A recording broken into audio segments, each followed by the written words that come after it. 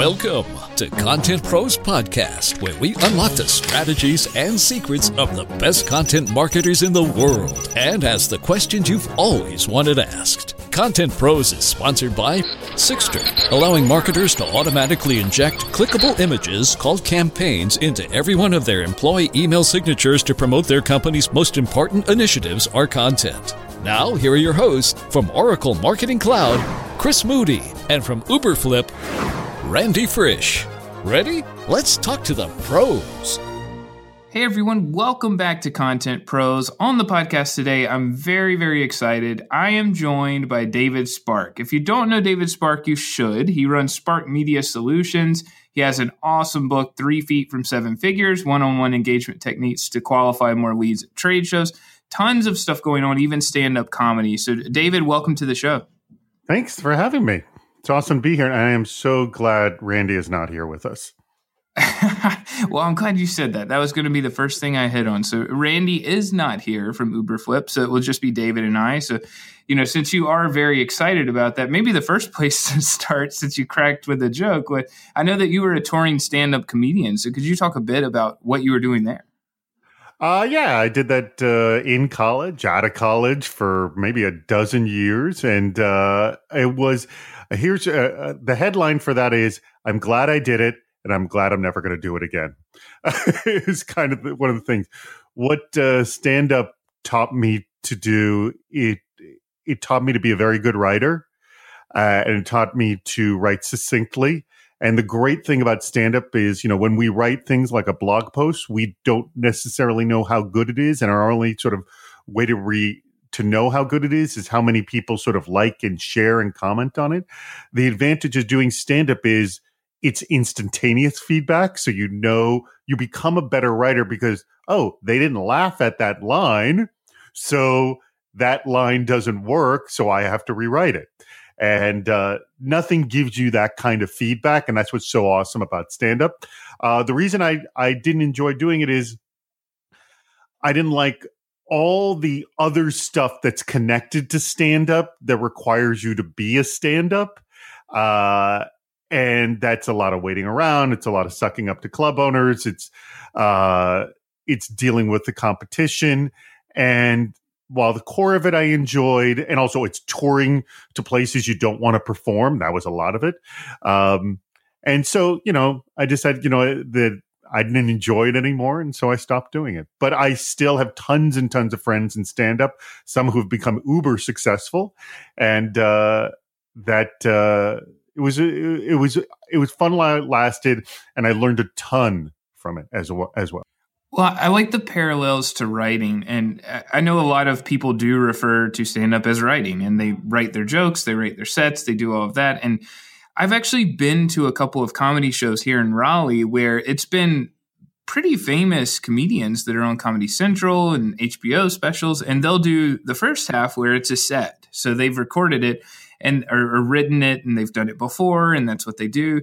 And then I've seen somewhere the second half, they sit there with a notebook and they'll just test things and ask people what they want to talk about and get that instantaneous feedback. So I'm curious, knowing that, like you said, if you say something instantly, people laugh or they don't laugh or they boo you off stage or throw something. How are you applying that? I had beer thrown at me while I was on stage once, by the way. Oh, nice. So I haven't had that happen to me as a writer yet. No blog posts have had beer thrown at me, but what are you trying to apply from stand-up to what you're doing now? I hear a rhythm in the stuff that I write because, you need timing and rhythm for stand-up. So much of it is when you write is how it sounds. And so, I read some stuff often with the sort of the cadence that I did when I did stand-up. And if it just doesn't have a rhythm, it falls, it clunks. If I'm not setting up to a payoff, that's kind of what I'm looking for. But it's, I'm not necessarily writing set up punchline, but I used to refer to, writing jokes as doing kind of a mathematical proof like you would learn in sort of geometry, is that I'm trying to walk people through a process so it'll make sense when we hit the punchline and they'll laugh. I like that a lot. I actually loved proofs. Geometry was one of my favorite classes ever, and I just love doing proofs too. So my brain does work that way. I'm curious for content discovery, listening to a lot of stand-up sets, many of them are real life experiences and things that have happened to them. Do you find any parallels there between how you came up with new material as a comedian and how you come up with new material as a content creator? Well, this may go into why I wasn't a great comic. I really was just into the craft of writing jokes, and so much of my act had nothing to do with my life. But the irony that you say about real life, in writing my blog is sparkminute.com, although I also write a blog on my business site, Spark Media Solutions. I have found that anytime I tell a real life story, and in fact, the most recent post is about the fact that my business just celebrated 9 years in business, and half of that time, my wife joined me, and she's my partner in the business. And I talked about the pros and cons of running a business with your partner. And, in the end, the pros are better than the cons. So I have found definitely talking about my and the payoff to the question is this blog post did really, really well because it came directly from my life. So I have found anytime I tell real world experiences on my blog, it does actually very, very well, as opposed to when I write, and I write these a lot, 5 tips to this, 10 tips to that. Here's my generic advice on doing X. When I tie it into real world stuff, it just does a lot better. And you can reflect that in the headline. That's key. I love that. I think that's a point worth pulling out, and we'll go ahead and mark that to be one of the tweetable moments in the write-up of this. But I think the formula of creating content, most people say do a list, have a numbered list, do 5 best ways to blah blah blah blah blah, and it's kind of the BuzzFeed model, right? Come up with a great headline and deliver on the headline, but it's still purely headline based. And I know as someone who creates a lot of content internally for the company I work for, Oracle Marketing Cloud, I don't blog as much personally as I used to. And my all-time best performing post is a blog post about being sued over a blog post. So it's a bit Inception-like, but it's an emotional, real-life experience that talks through the ups, the downs, the scary moments, and how I felt. And it didn't follow any of the formulas that you'll see to create great content, but it was a real experience, and somehow that resonated and picked up on social, but it wasn't kind of the prescriptive model of content creation. So it's interesting that you're seeing a lot of that too. What was the title of that blog post? It was, let's see, I was sued over a blog post and something you could learn about. So it's obvious from the title that it was a personal experience, right? Yes, I'm pulling up the exact title because if you search sued over a blog post, there are 20.1 million results, and I'm number 1 out of 20.1 million. So it's I was sued over a blog post, and you can learn from it. Right. So here's the difference. If you were never sued over a blog post and you wanted to write that blog post, you would have to do research on it. And it would be 10 tips on what to do, or here's what to do when you're sued by a blog post. But it wasn't your personal experience. It was just a journalistic endeavor. Now, if you want, and most of us, would write it that way. We wouldn't go out to be sued by a blog post so we could create a first world experience from doing it. But that does a lot better. And as a result, like, for example, the blog post I told you, it's titled, what my wife and I lost and gained running a business together. So it's obvious it's personal. Well, I wanted to write something because we celebrated 9 years in business. I wanted to write something about the fact that we work together. So I did some, basic just searches to see what other people write. And it was a lot of, top tips for husbands and wives to work together, couples, or here's what to watch out for, you're working. And it was all from, quote, experts talking about, what you should and shouldn't do. And it was all this unrealistic stuff in there, like don't bring work home with you, and keep this part of your life separate from this part, and make time for each other. And these are generic things that you wouldn't need to read a blog post about, but they don't show people actually doing it. None of it came from people doing it. And we talked about, in the post. It was just like, well, here's what's good and bad about the experience. And there are negatives and there are positives, but we have found that the positives outweigh the negatives, and that's why we still do it. And how we also approached it as well. I love that. It almost feels, I mean, it's such a dumb thing for this to feel retro, but the common sense things tend to come back in marketing. It's really weird. I think we kind of jumped the shark for a while, and everyone's trying to figure out the next big thing and the next social network and the next place to be. And, life experiences are what are working. It works. I mean, there's no other formula about it. I would say in every case, I tell a sort of a compelling life experience article. It always does well. When I write a sort of a tip and advice article, which I still do because, maybe I don't have enough life experiences to go off of sometimes. But when I write a tip article, it can sometimes do well, but not always do well. Well, I mean, while we're on the topic of passionate life experiences, I think that would lead everyone to think of trade shows and conferences and working the booth, because I know every single listener probably loves working trade shows. And I would disagree. I think a lot of people don't necessarily like it at all. Oh, they love standing on their feet for 14 hours and talking to people who aren't interested in their product and trying to get them demos and all the fun things that we do at the events. But you have do you work a lot of trade shows, Chris? Sorry? Do you work a lot of trade shows like for Oracle? Do Oracle Open World? Oh man, I used to actually work tons of trade shows. Now I go and it's more in a speaker capacity. So fortunately I don't have to stand on the floor as much, but I was deep with sarcasm there because I think most people aren't naturals at being great at trade shows. And I'm curious, some of the learnings and life experiences that you put into your book about how to be more successful with those. So the big thing that I try to stress with this book, again, 3 Feet from Seven Figures, it's available at 3feetbook.com, is that there is an enormous cost to going to a trade show. Even the smallest trade show, the cost is extraordinary. And we're not just talking about the sponsorship, but we're talking about the sending the people there, the months of preparation, all the sort of the setup you have to do to buy to get there.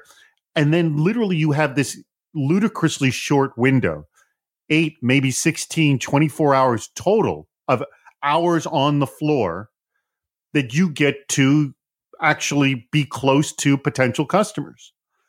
And it's amazing the number of people who literally shut down at that moment or do not know what to do. And I'm talking about behavior like staring at your cell phone, working on your computer, talking to your coworkers.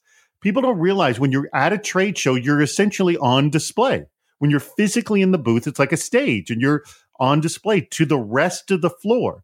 Anything you do in that booth reflects on you and your business. And if you were showing that you don't care about the people in the aisle, which is when you stare at your cell phone, your computer, or talk to your coworkers, in like a huddle, then people just kind of pass judgment on you without ever talking to you. And now here's the weird thing. Everything I just described, I talked about being really bad, but that's normal behavior in the office. I mean, that's what we'd normally do if we're in the office. We'd look at our phone, we'd talk on our phone, we'd eat, we'd, work on a computer, talk to our coworkers. But on a trade show, it's actually abhorrent because you're displaying disinterest. And that's the last thing you want to do. And so that's kind of the first thing I try to explain to people about trade shows. And then we get into the core of, all right, how do I stop this random stranger? How do I qualify this person or disqualify them and move on? Because you got to make the most of the very limited time you have at a trade show. Well, I'm curious too. I think one of the things I've noticed from doing lots of shows over the years is that sometimes the personalities you would least expect to be really successful at a trade show are actually some of the most successful. And I think traditionally, so traditionally, I think, when I first started in marketing, it was let's find our best salespeople and let's put them in the booth because they're talking on the phone. They're good at engaging with people. They're used to people telling them no, and it's not going to rattle them. And I've actually seen at some companies where customer support type personalities that can really diagnose problems and listen and understand. And they may not even know the sales track. They may not even know where they're trying to go to potentially close a person. Those have tended to work extremely well. But I'm curious, when you're writing a book about... Awesome point. First of all, I would go so far as to say, don't ever put salespeople in your booth. And here's my main reason. Salespeople are disincentivized to work a trade show booth. It is not their job to get leads. It's their job to follow up on leads. And the point of the booth, and in most cases, I don't want to paint the complete brush, but the point of the trade show booth is to get leads, usually. Usually you're not closing sales. A salesman at a trade show wants to follow up on existing leads or work existing customers that they already have. And that requires, being out there and schmoozing and not being trapped in the booth. So you're 100% right. Customer service people are excellent because they're usually just listening to problems and responding positively or trying to work them out rather than pushing and selling, which is a lot of things people don't realize. Hey, I set up the booth. I need to tell everybody about it. In actuality, no, you need to listen to what other people are saying. Do you think a big forcing factor in that is the tremendous cost? Like maybe people are doing the math and saying like, whoa, we really need to close some business from this because we're spending six figures. I mean, I'm trying to wonder the root cause. Like, do people really think sales is it's also there? What you're describing is perfect. We're at this trade show. It costs this much money. We need to get so many hits. We need to, scan this many badges. This is our goal. Yes, of course, that's it. But so much of the time on a trade show, I mean, you've seen it. You've walked by enormous booths where you see people wearing the same colored shirts talking to each other, not talking to the people on the floor. And you need to be present, looking out, talking to, engaging with the people on the floor. And if that's not happening, then you're not maximizing your investment.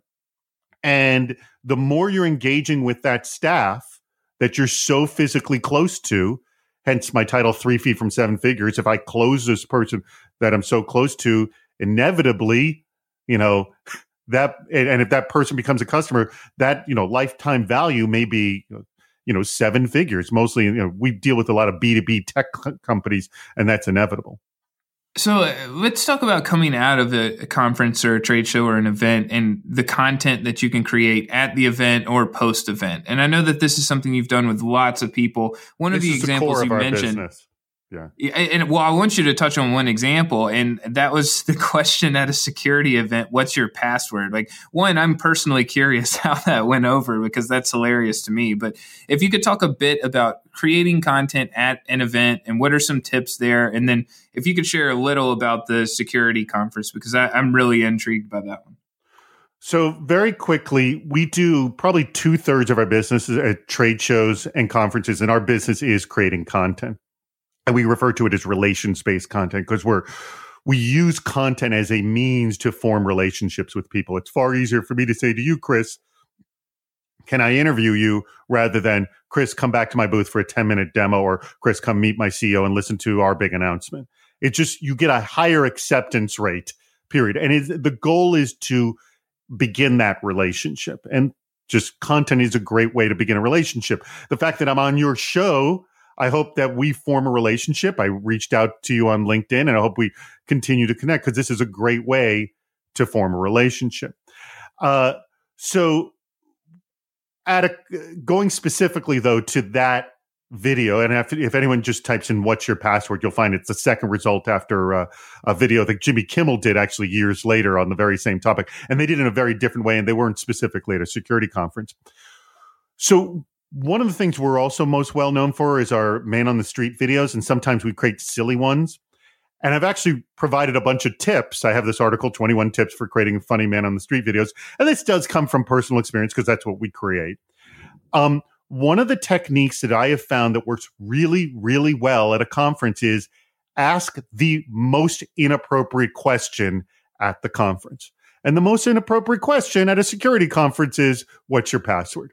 I wasn't expecting anyone to tell me their password, although if you watch the video, you will see a few people actually did, which was shocking to me.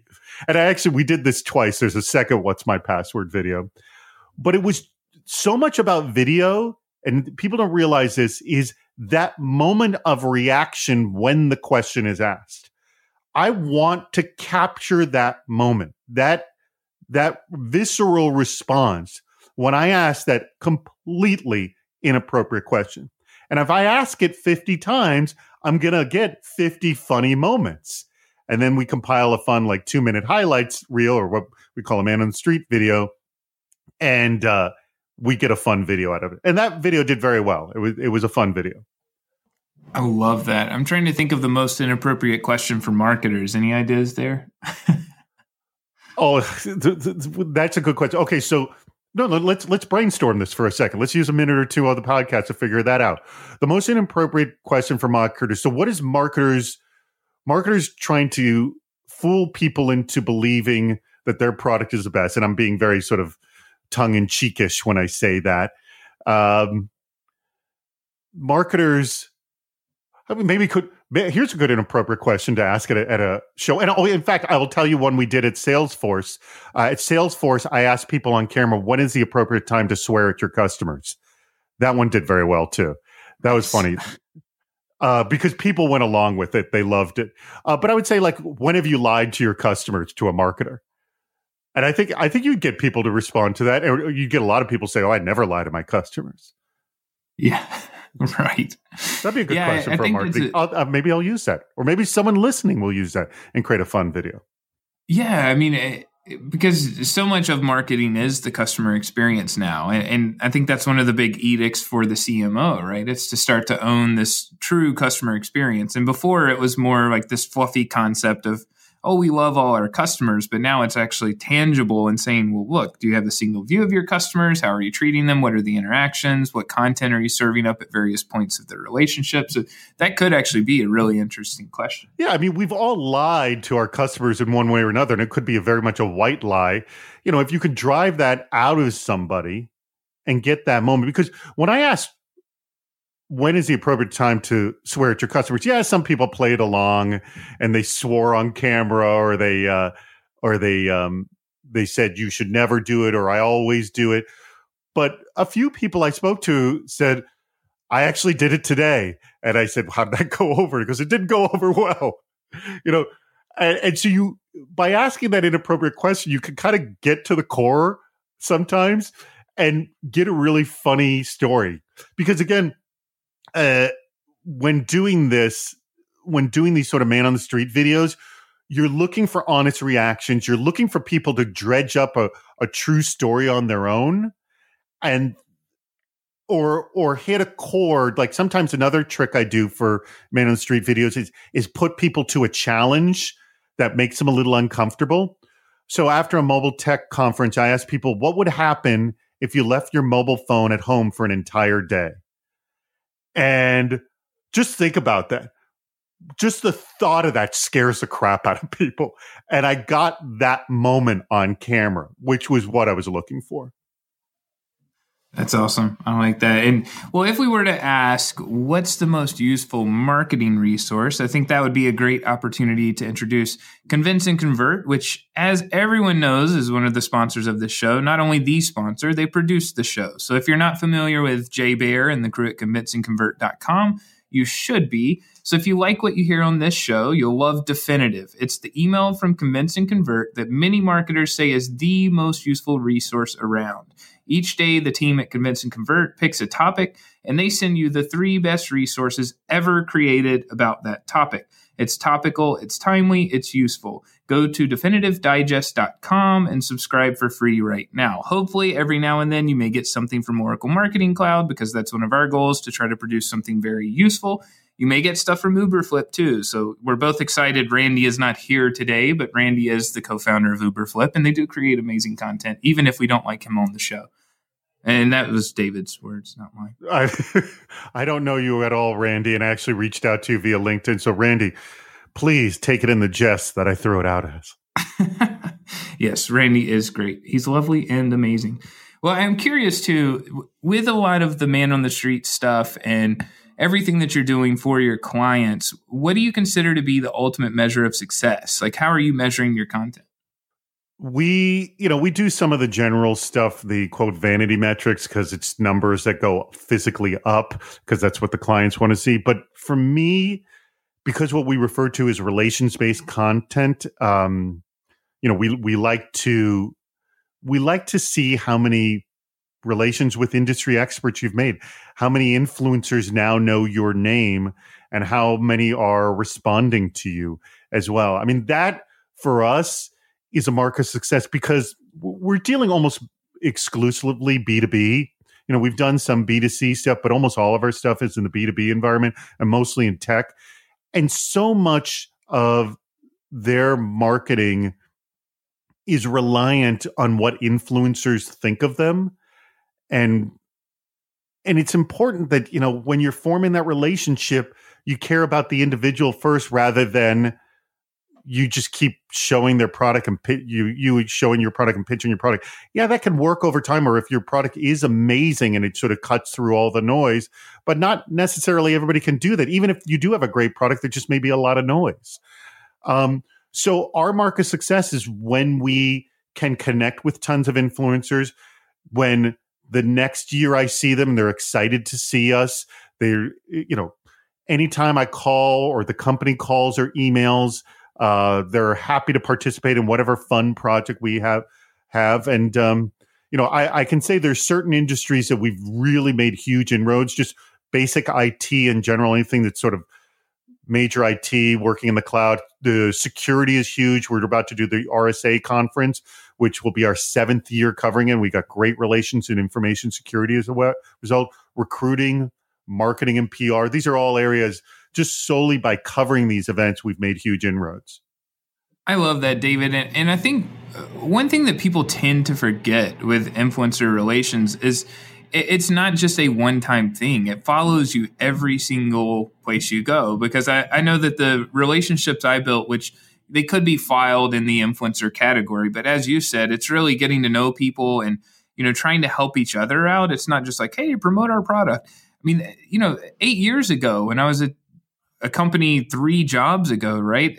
I still talk to those people all the time. And if we're doing influencer stuff, they're some of the first folks I reach out to. So I think that's one of the cool things about trying to do projects like what you're doing, because whether you're doing it for, client A, B, or C, it's still the same people you're talking to. Yeah, that's a very, very good point. And it's interesting you mentioned that. I used to be with ZDTV that later became known as Tech TV. And the friends and relationships I made at that company have been extraordinarily valuable to me because all of them sort of went and stayed in media, but in many different areas. And I have leaned on those relationships many times since leaving the company, which was, back in 2001. Yes, it happens all the time for me. And I know that's, one of the lovely things about working with Convince and Convert. Jay Baer was one of the first influencers I ever really got to know when I was early in marketing. And now, now I'm one of his little fledglings doing a show for him. So it all works But this show is a perfect example of relationship making through content. I got to assume that everyone who've interviewed on this show, assuming they had a positive experience on it, which I can't imagine they wouldn't, has become a relationship for you because you showed interest in them first. You're interviewing them. Let's talk about you rather than, this show being the Chris and Randy hour and listen to how wonderful we are. And that is a powerful, powerful thing to do. And we always recommend actually clients form podcasts just for this reason, because it's a great excuse to form a relationship with someone. It's a lot easier to say, hey, would you be a guest on my podcast, rather than, hey, do you have 20 minutes for us to pitch our new company to you? You can get to that eventually, but show interest in them first. Yeah, and I can definitively say, where there's the tie to the newsletter, but I can definitively say that this is the best learning resource I have as a marketer, and it's talking to folks, because I could read all of the posts. I could try to, set up RSS feeds and subscribe to email newsletters and all the things that I do anyway. But actually having conversations with people with different areas of expertise and different experiences, I absorb all of that information. So when I go back and talk to my team, it's all seeped in somehow just by asking questions. And it's not promotional. It's not like, oh, Oracle Marketing Cloud is the sponsor, blah, blah, blah. It's just me talking to people. And I love it. It's one of my favorite things that I do as a marketer. Excellent. Yeah. I mean, I have a podcast myself, teardownshow.com, but mostly, we used to actually invite a lot of guests and we haven't lately, but I just love engaging. And this is really just me and a partner that I do up in Seattle, Michael Wolf. But when we did interview people, of which maybe we should get them back on again, it was a very powerful and valuable resource. Well, David, we're coming up on the end of our time together, and we love to ask one question after every single episode of Content Pros, and that is, what did you want to be when you grew up? So I wish there was something clever I had to say about this, but I do remember vividly when I was very young, I did say I wanted to be a rabbi. So I found that a little, but I don't know why. I guess I liked my rabbi at the time. He's a great guy. I still like him very much. Maybe that's, and I just kind of liked the idea of there was a guy sort of in control, sort of presiding over a group of people. Maybe that was my interest in going into stand-up instead and being a rabbi.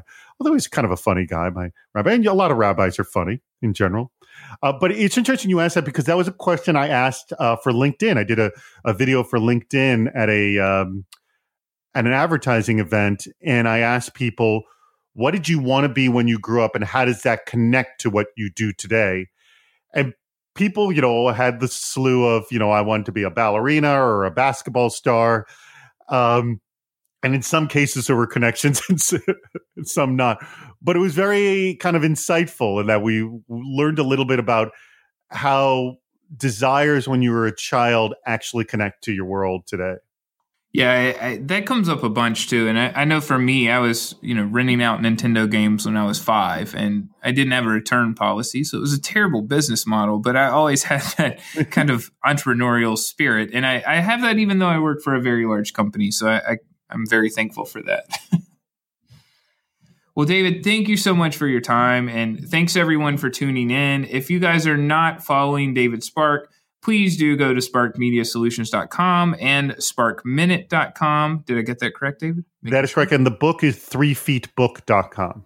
3feetbook.com. So if you do anything with trade shows, conferences, events, you should definitely check out that book. I'm going to send it to our events team. They're already amazing, but I'm sure that they would love to read that.